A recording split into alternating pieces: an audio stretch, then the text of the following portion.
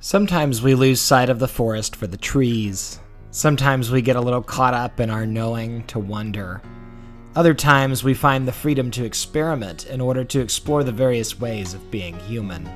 This is Logos-ish. Today we talk to Maruti Schmitz about practicing his spirituality in the Kashi Interfaith Ashram. And we pick his brain about permaculture, plants, acorn flower, and living like a Whole Foods Willy Wonka. Hey guys, welcome back to Logos-ish. This is John. We are here for another really fun and fantastic episode. Today I am joined by co-hosts Brian Betcher, Garrett Roca, and Sarah Relaford. We have the whole gang here today. It's going to be a really exciting episode. How is everybody doing this morning? We're doing good. Florida is preparing for a hurricane. I looked at the spaghetti map this morning, and it seems like Peninsula is, getting ready for some wind and some rain. Hang on. The spaghetti map? Like, are you doing divination using spaghetti? Yeah, so one thing is you get the weather, you take a screenshot of the weather, and you just throw handfuls of spaghetti and figure out where the storm goes. No, we call it affectionately the spaghetti map. The spaghetti model for the meteorologist has all the potential tracks of where the storm would go, and all of them are just going up the peninsula in some sort of way. Yeah, this is one of those fun hurricanes that might impact all of us. Like it's going to cross Florida, graze us in South Carolina, and then head up towards Virginia Beach. So we'll all get a little bit of Ada. And how nuts is it that there's a Hurricane Ada? Like, we went through all of the names of the year. Circling back around. I'm so amused, Sarah, that your excitement here about the hurricane is that we're all going to be included in its torrential rain and possible wanton destruction. Well, I like to bring people together. I like to focus on what connects us. Usually it's a Florida thing, but, I'm glad to have you guys in it as well. All right, so Brian, how are you doing? You haven't talked too much yet.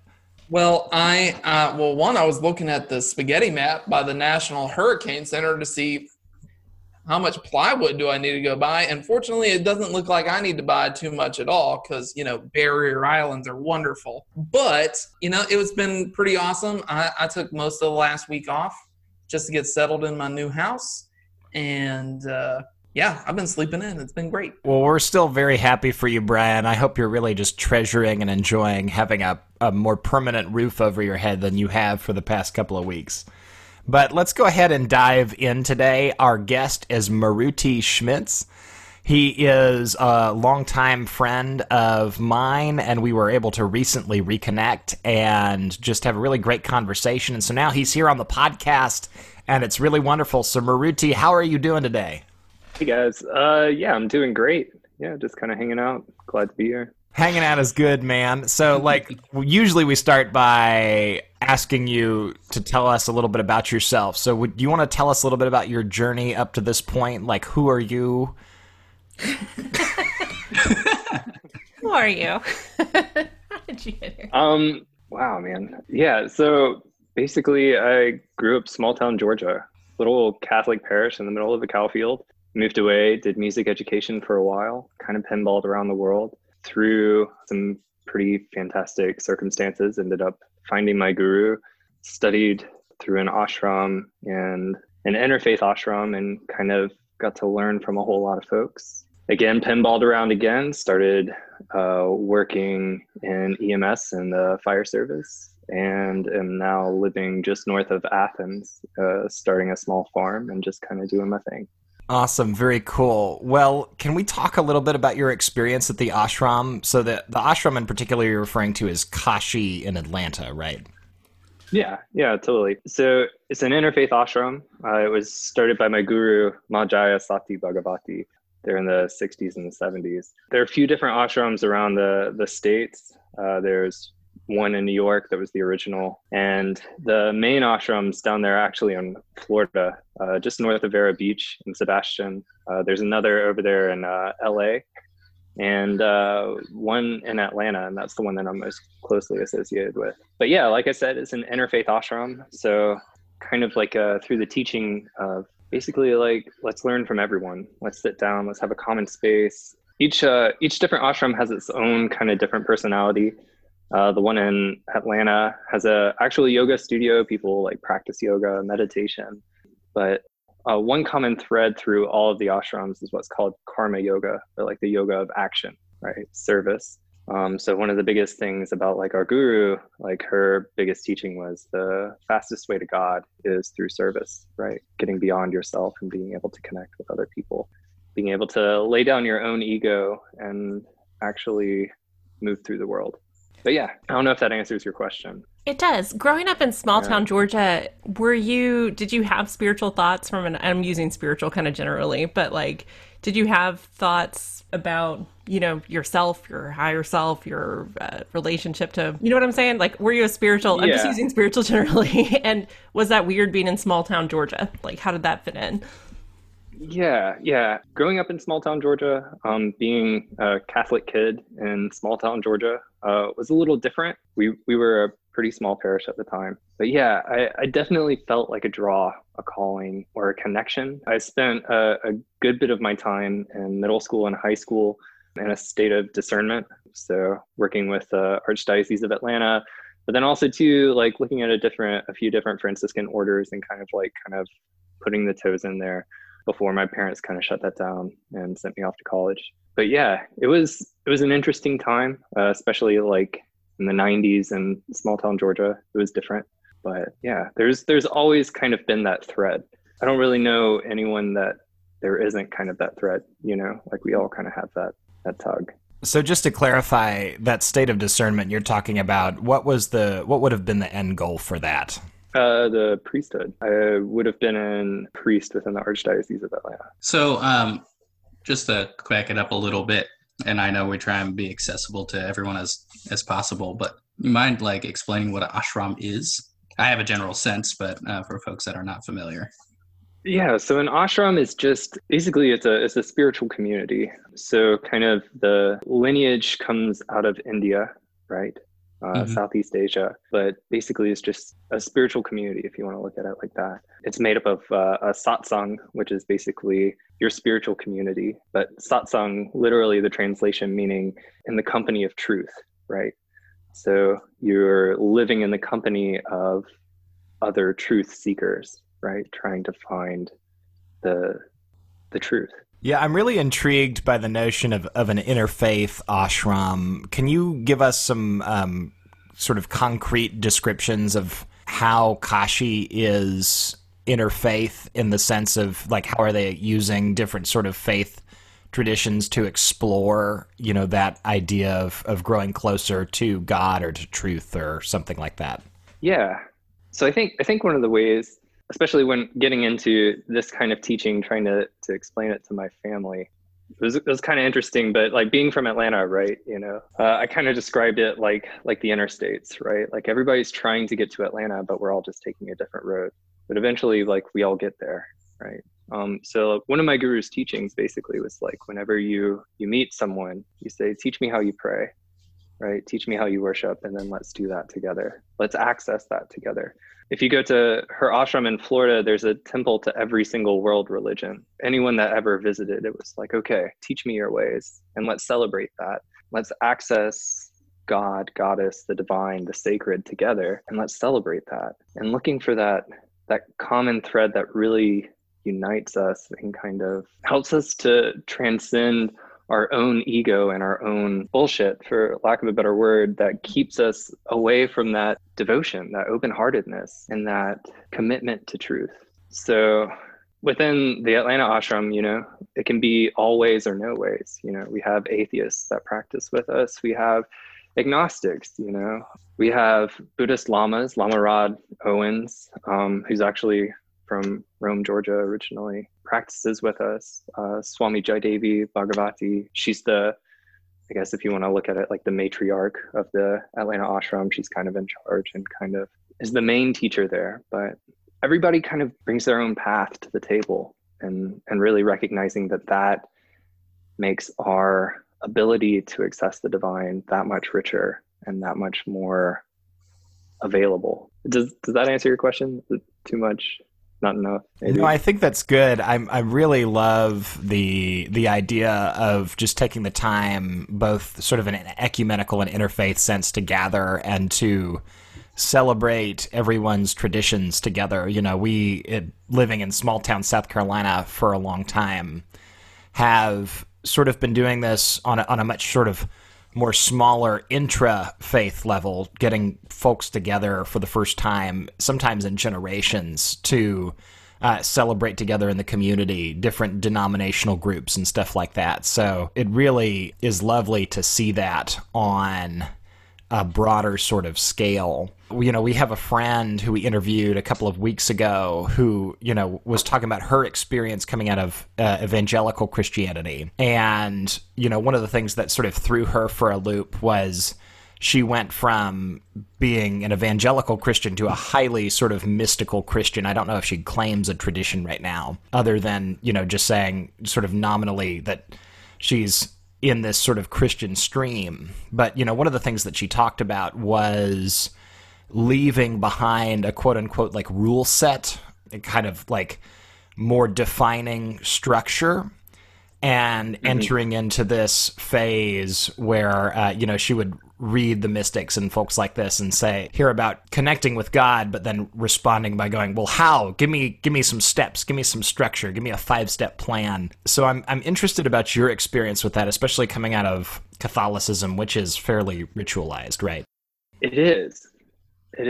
But I think a lot of times, and this is me talking from like my experience and not from like anything that's like concrete Catholicism, but I feel like it's almost like there's this whole like pomp and circumstance, right? There's all these grandiose gestures and there is a very rigid structure and this very laid out plan. But then when you look at like the actual base of it, you know, when you actually look at the deeper threads of it, it is very much steeped in this very personal and mystic relationship with the divine.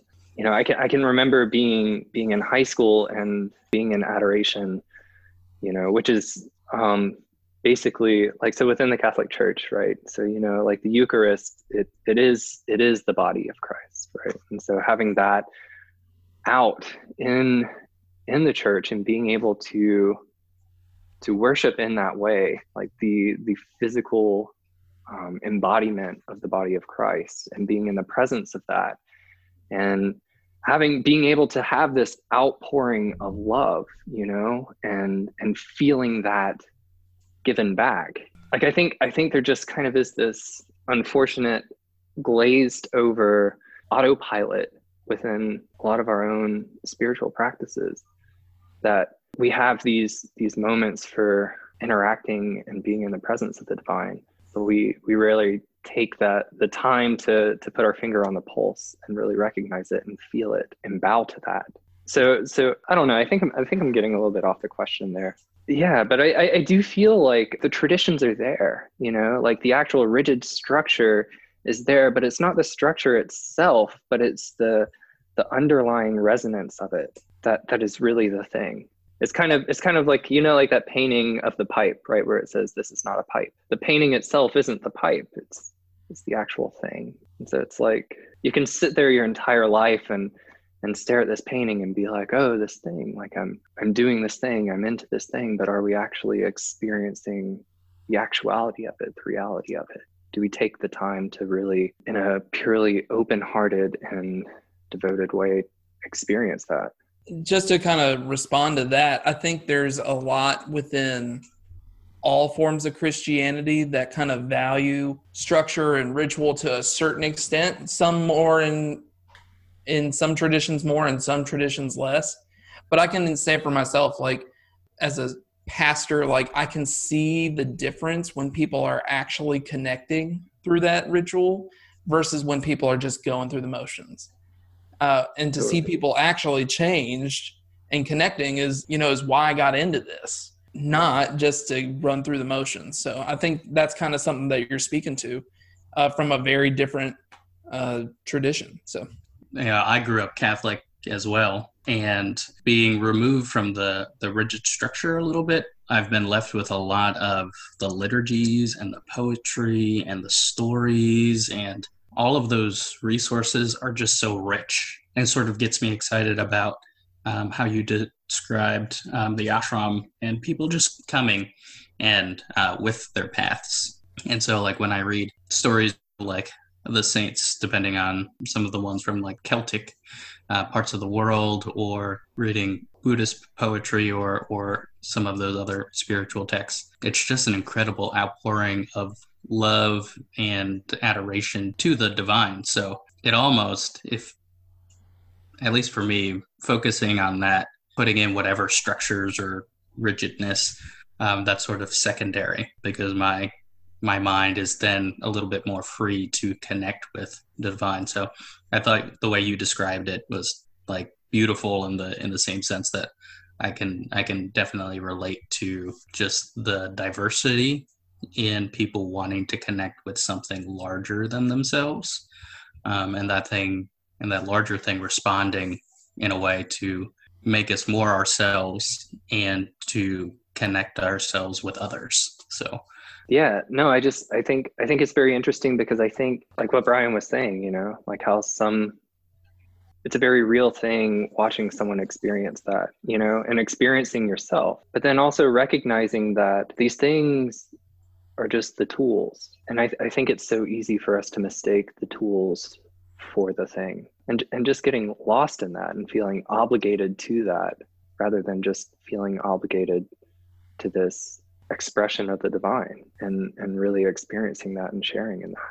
Yeah, I completely get the theme of being lost in the tools. And I think personally, my experience of doing this and also interacting with folks is I feel like anytime we do get lost in the tools, anytime we do tend to idolize the ritual, it tends to be in part like out of a need of security, right? It's a fear of diving into the ocean. Yeah, I think it's that safety, right? And this is if anybody from the ashram hears this, they're gonna like bust my chops, because I mean, like, this has been like my teaching for basically the past, like 4 or 5 years has been the space of I know and I wonder. And I think that's why I like speak so passionately about not mistaking the tools for the thing, because of what you're saying, like the space of like I know it's so solid, at least it feels very solid, but there's no flexibility to it,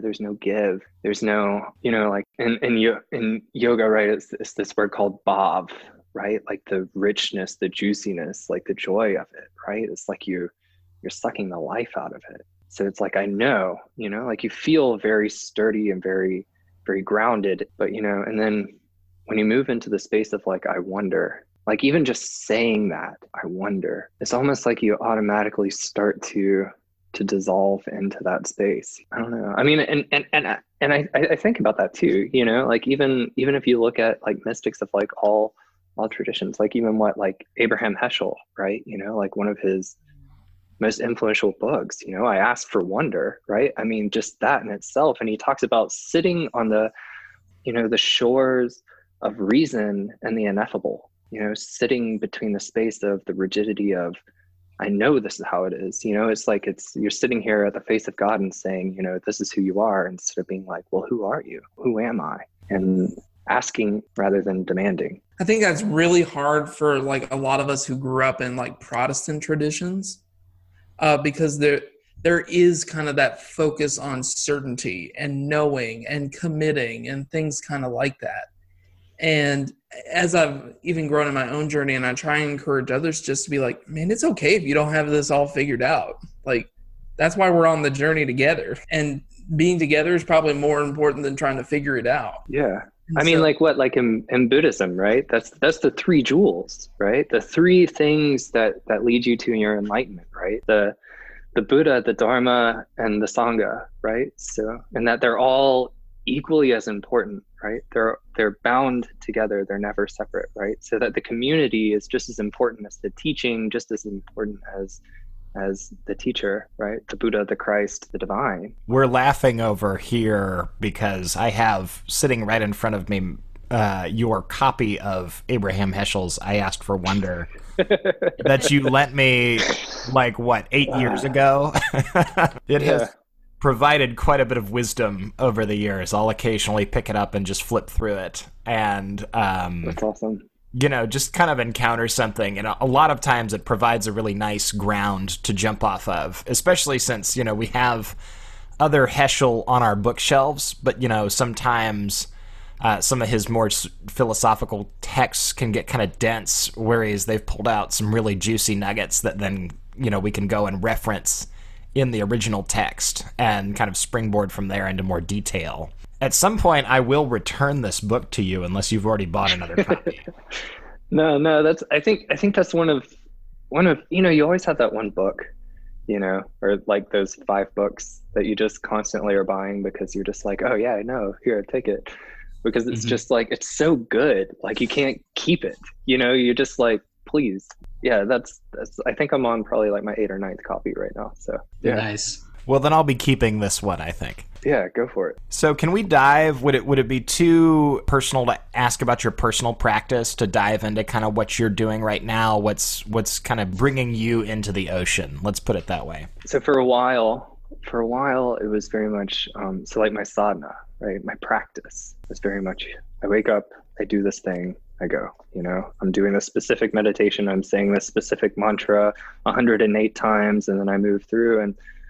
But now it's been almost like this permission for myself to kind of sit and ask, like how can I be more open today? How can I be more receptive? How can I be touched? How can I touch today? But really just the practice of just sitting and checking in, feeling myself in the breath, feeling myself steady within my body, and then also feeling myself able to just kind of let go of my own barriers and my own ego. I guess my personal practice now has a lot more to do with finding the ease of it, taking a walk, looking for the appreciation in the walk. Just I'm not trying to make it sound too zen, where it's like I'm washing this dish and I'm becoming enlightened through scrubbing the grime off of the dish. But, I guess like that's more of what my practice is how do I make these everyday things a way for me to connect deeper to my own heart and deeper to the collective heart, whatever you want to call that. I don't know if that really answers what you're asking, but. Well, we've been talking a lot in our context about making space. Several, every week we, give a sermon of some kind. And our theme for the past almost month, I think, has been this sort of gradual process of making space and paying attention to, your thoughts and what's going on in your brain, and kind of starting to test and to question some of your assumptions. Like that's sort of been the arc of our conversation over here for the past couple of weeks. And, part of it has been driving at that notion of presence, of being here, of, really taking a moment to check in and to connect. And in so doing, to separate from some of those influences that might be sort of masking our sense of God, which is, it sounds a little bit like that's what you're doing. I like your word about the practicing the ease of it all. Yeah. And I really think that's the key to the doorway, right? Is just the ease of it. It's almost like you're giving yourself permission, right? It's just like, oh, wow. Like, yeah, like you're allowing yourself to experience that. And it takes a little bit of like compassion and empathy towards yourself to be able to do that. But I love that. I love that that's the conversation that you guys have kind of been exploring, and that thread that you guys have been going. Yeah, I tend to be perpetually on a lark about different topics. You can get me to talk about one thing in great detail, and then I'm on to the next thing in great detail, and I'll forget everything about the last thing I talked about. Yeah, I feel you. Matt, if I recall correctly, you used to be really into permaculture and like connecting to the earth, and I was wondering if that's still, I mean, obviously you bought a farm, so it's probably still part of your life, but if you could talk about that a little bit, I would really like to hear about it. Yeah. So I've started a small farm, and it's permaculturally based. So if you don't know what permaculture is, it's basically a systems mentality, where basically you're recognizing everything is a system and is within a system, both on like the macro and the micro. And all you're trying to do is create as many relationships between different aspects of the system, right? So if I'm looking at like an agricultural system, I would think about guilds, right? Or some people call it like companion planning. You know, there's a whole book like what carrots love tomatoes or something like that, you know, but yeah, it's kind of like that thing of like, how do I draw on the connections? You know, if you're looking at it from like a biological standpoint, right? We always, not always, I really don't like using the word always, but we look at things as like, in a biodiversity standpoint, right? Diversity breeds stability. How do I create more connections? And so that's basically what we're trying to do. You know, we're looking at a lot of natives and trying to look at the niches that we're producing with natives. You know, I've been experimenting with like acorn flowers, and I think the guys that I work with think I'm probably absolutely nuts, but you know, making teas and all from around here, and then also too kind of mimicking that from different plants from around the world, you know, and trying to build that and draw in and make connections. Be a little bit regenerative, I guess, to the system around us. What is an acorn flower? So it's flour made from acorns, right? So we'll actually like come in and harvest the acorn. This year we've got a pretty good drop from like our white oak trees. And we'll actually like leach out the tannins, you know, because that's the thing that makes your gut not feel too great if you've ever eaten an acorn, or tried to tan leather or anything, right? So like the tannins, so we'll leach those out over probably about 48 hours to a week, depending on like what characteristics we want from the acorns. And then we dry it out, grind it up, make some nice bread. So gluten-free if you're into that thing. Do I? FLOUR. I was picturing FLOWER, and I was like, isn't an flower just an oak tree? Yeah, it's the biggest flower you've ever seen. It's crazy. That was part of my confusion, but I was also genuinely very excited to have learned about something new. Yeah, that's way cooler. Yeah, I remember, when we were working together, you working on sort of a lens-shaped, how do I describe this? A sort of lens-shaped planter area, and so you were talking to me about how your plan was to shape the landscape in such a way that the water sort of would naturally gather in some areas and would be shallower in other areas, so you could plant plants that needed more water sort of down within this lens-shaped space, and then plant other plants that needed a little less water up top, but, you know, kind of work it so that they all work together within this, you know, environment that you've produced. Just sort of, that's the memory that comes to mind when I think about your early permaculture experience. Yeah, that was a mandala garden, right? It was actually in the shape of like a Buddhist mandala, right? So yeah, it's kind of cool. It was fun to play with, right? You get different requirements for different plants, you know, the way the sun moves through the sky, you know, you can have shade-loving plants on the north side and sun-loving plants on the south side, and kind of doing the thing. It's getting to play, right? It's getting to create like a little bit of awareness. I love that interconnection with connecting back to the land and food. So for me, and in my house, we're all about trying to figure out restorative practices of the land. My wife, she studies environmentalism and phenomenology and feminism, and how all of that is connected with one another. And so conversations about restoring that relationship we have with the land and the food is always a topic of conversation between us. And the thing that that I've been reading and watching things are the microbiome that is dirt, essentially, and how important that is, and like the evolution of the living organism of dirt. And like when I first discovered that, it kind of like blew my mind. So do you have like an experience like maybe early on where like that sort of like your first blow your mind moment and then sort of like kicked you off into that? Or to be honest, I got into it because this is when I was like first getting into the ashram, and they were holding this like permaculture design course on there, and I was kind of just being a spiritual junkie. And this permaculture design course was like 2 weeks. And so I was like, oh my God, I get to like spend 2 weeks on my guru's ashram if I do this thing. So then I like signed up to do it and then started doing it. I was like, holy cow, this is amazing. You know? So, I mean, it was kind of just an excuse to go be,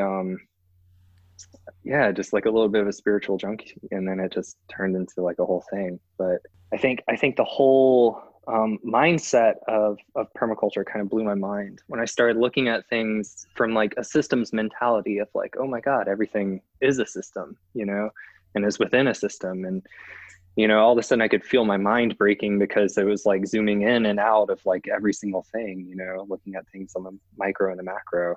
I feel you about dirt. You know, I've been talking to like some of my friends over here at UGA, like study fungi, and we've been talking about like mycelial cultures and like soils and everything, and like plants communicating through like fungi in the soil. It kind of blew my mind a little bit the other day. But yeah, like there's the natural world, man. It's something else.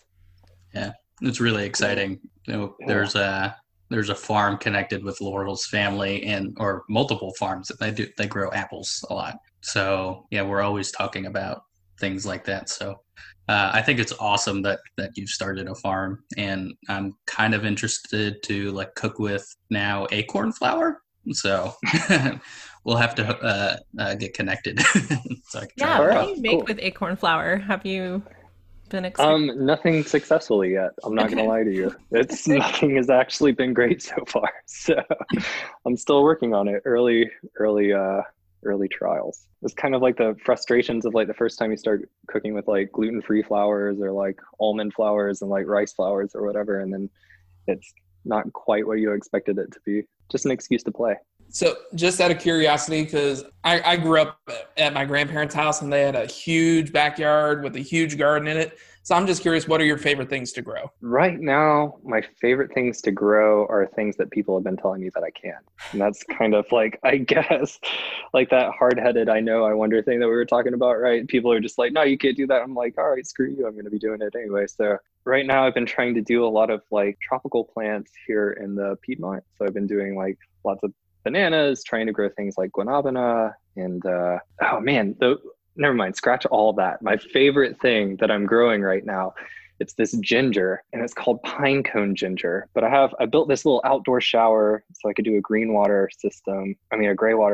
So I'm not wasting any of my wastewater. But so basically all of my showers water these plants, but I have this one ginger and the flower comes up. It's in the shape of like this red pine cone. But when you squeeze it, this very like viscous soapy sap comes out of it, and you can use it as shampoo, and it's incredible. It blew my mind. Like I had a friend from like one of my permaculture friends in Florida showed it to me, and the fact that I could be sitting there washing my hair with this ginger one moment and then cooking a curry at night the next kind of blew my mind. But I kind of felt like a Whole Foods version of Willy Wonka. Yeah. So. All right, we're gonna put that on a shirt. So along with the mustache thing and a variety of other quotes. That's awesome. Speaking of the mustache thing, let's talk about these glorious mustaches that we have on the episode today. Well, I just have to say mine pales in comparison. I don't know. Yours is really coming in. It's like that Movember kind of shtick. It's starting to really, really fill out. The sad part is I probably haven't shaved in November yet. Proud of you. That's commitment, man. Seriously, though, do you have like a care routine for that thing? I feel like that would be a lot of extra hours in the morning to like really get that perfectly on point. No, I really just let it grow until when I take a sip of coffee, there's more coffee in my mustache than the mug of coffee. Then I usually trim it back. But yeah, I think that's kind of like the one fun thing about like the station that I work at. About half the guys there have pretty magnificent mustaches. So it's kind of cool. Everybody has like their little handlebar or like 1860s, like little wax twist on the tips, you know, but kind of fun. It definitely feels like a very Athens fire station. You know, my only facial hair success has been my glorious sideburns that I can grow pretty much at will. So I'm very jealous of both you and Brian's, you know, mustache. I'm going to put That glorious in air quotes. Just so it's clear, since we're all audio, Maruti's mustache is real. But mine's going to be on a t-shirt. So, All right. So, what is real, John? What is? I don't know if we have time for that medical. Right. So that's a wrong episode. We'll have to bring another philosopher on. So, sorry. I think we're still trying to answer the first question, right? Like, who are you? Like, who are you? If you have time to read up, there's a yogi named Ramana Maharishi. That was literally all he taught was, who am I? Like, people would travel from all over India just to come study with him. And then they'd ask for a teaching and be like, well, who are you? And they just walk around for like decades, just, who am I? Who am I? Who am I? Until it's like, boom, thunderbolt hits you in the head. Oh, wow. I don't know who I am. I guess I'm still answering that first question. So No, you're good. I've been sitting on left turn. I've got a Zen koan collection sitting beside my bedside table, and I've been stuck on the story about the monks who were talking, and one said to the other, essentially something like, who is the you before the you was conceived in your mother's womb, or something like that. And I don't know what to do with that. I've been sitting with it for like weeks and possibly months now, like just stuck on the notion of all the ways your imagination could stream out from that. So I could definitely see walking around India really at any time going, who am I? Almost like Zoolander, right? When he stares into the puddle. Who am I? I think one our first Zoolander reference on the podcast. I think that's a fantastic thing that just happened. Oh, That thanks. is perfect. I'm pretty sure Sarah has used the "are these for ants" reference at least once. Okay, yeah, second Zoolander reference. Is this a table for ants? Anyway. Did we do a whole Zoolander episode? Yes, we can. It turns out Zoolander is remarkably deep and spiritual, Yes. given the number of references we've made to it, right? Yeah. That's the only logical conclusion we can draw. Yeah. You find some really like interesting sounding, like deep sounding, like nonsensical terms in media all the time. So I don't know. I just got blitzed with like 10 that I want to share, but I don't think anyone has watched any of those shows. So I just sound like an idiot. So I'm going to keep those and dispense them later. Will Maruti, thank you so much for joining us today. It's been a really fun and stimulating conversation. We ask one final question, and that every week we try to kind of end on the note of what is bringing you joy right now, what is bringing you life right now. So you want to start us off with that? Yeah, my chickens right now, they're chasing each other in the yard, and it's kind of cracking me up. So, but yeah, that's bringing me joy today. That is awesome. That's really fun. We've been kind of cooped up in the house doing home office work a lot of the past few months. And so in a sort of similar vein, my dog is bringing me joy. She demands attention at the most inconvenient times. Often I think it's because she wants the food that I'm holding when she demands the attention.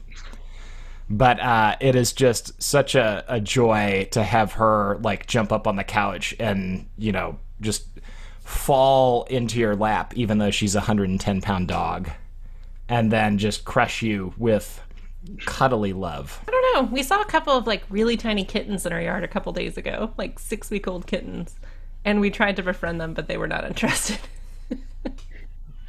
But just thinking about them with their little bouncy, there were 2. Yeah, I hope we see them again. That's my joy. For me, the weather here in Virginia Beach and Norfolk has been fantastic. I mean, I love it when it's like 70 degrees outside in the middle of November. That's not how it was when I grew up here, but it's been oh so pleasant to wear shorts in November. It is hot and muggy here. It's the joys of climate change, y'all. Well, I didn't mean it like that. Well, it's all good. I think for me, it's also dog related. We got we rescued a 9-month-old puppy And so our 5-year-old or 4-year-old Border Collie mix has been acclimating to Fox, but they just discovered that they could play tug together, and they've been doing that like nonstop all the time. So it's just so funny to see them like whatever the size toy, and they do this with like the smallest toys, and like they're just tugging all around, and it's sort of like this little tornado of dog tails and snorting. It's hilarious. Well, very cool. Well, again, Maruti, thank you so much for joining us. Is there like a website or a Twitter handle or something that you'd like to share with the nethersphere of people who listen to this podcast so that they can find your farm and your acorn flower? I guess like I'm not really, sorry, I'm not like a huge social media guy, but I'm on Instagram, I guess. Maruti Jaya. Sorry, I'm halfway to a Luddite, so. Well, that's perfectly fine. Well, if people start hunting you down for acorn flower on Instagram, you know where they found you. Well, thank you so much for joining us today. It's been a great conversation. Yeah, thanks, guys. I really appreciate you guys having me.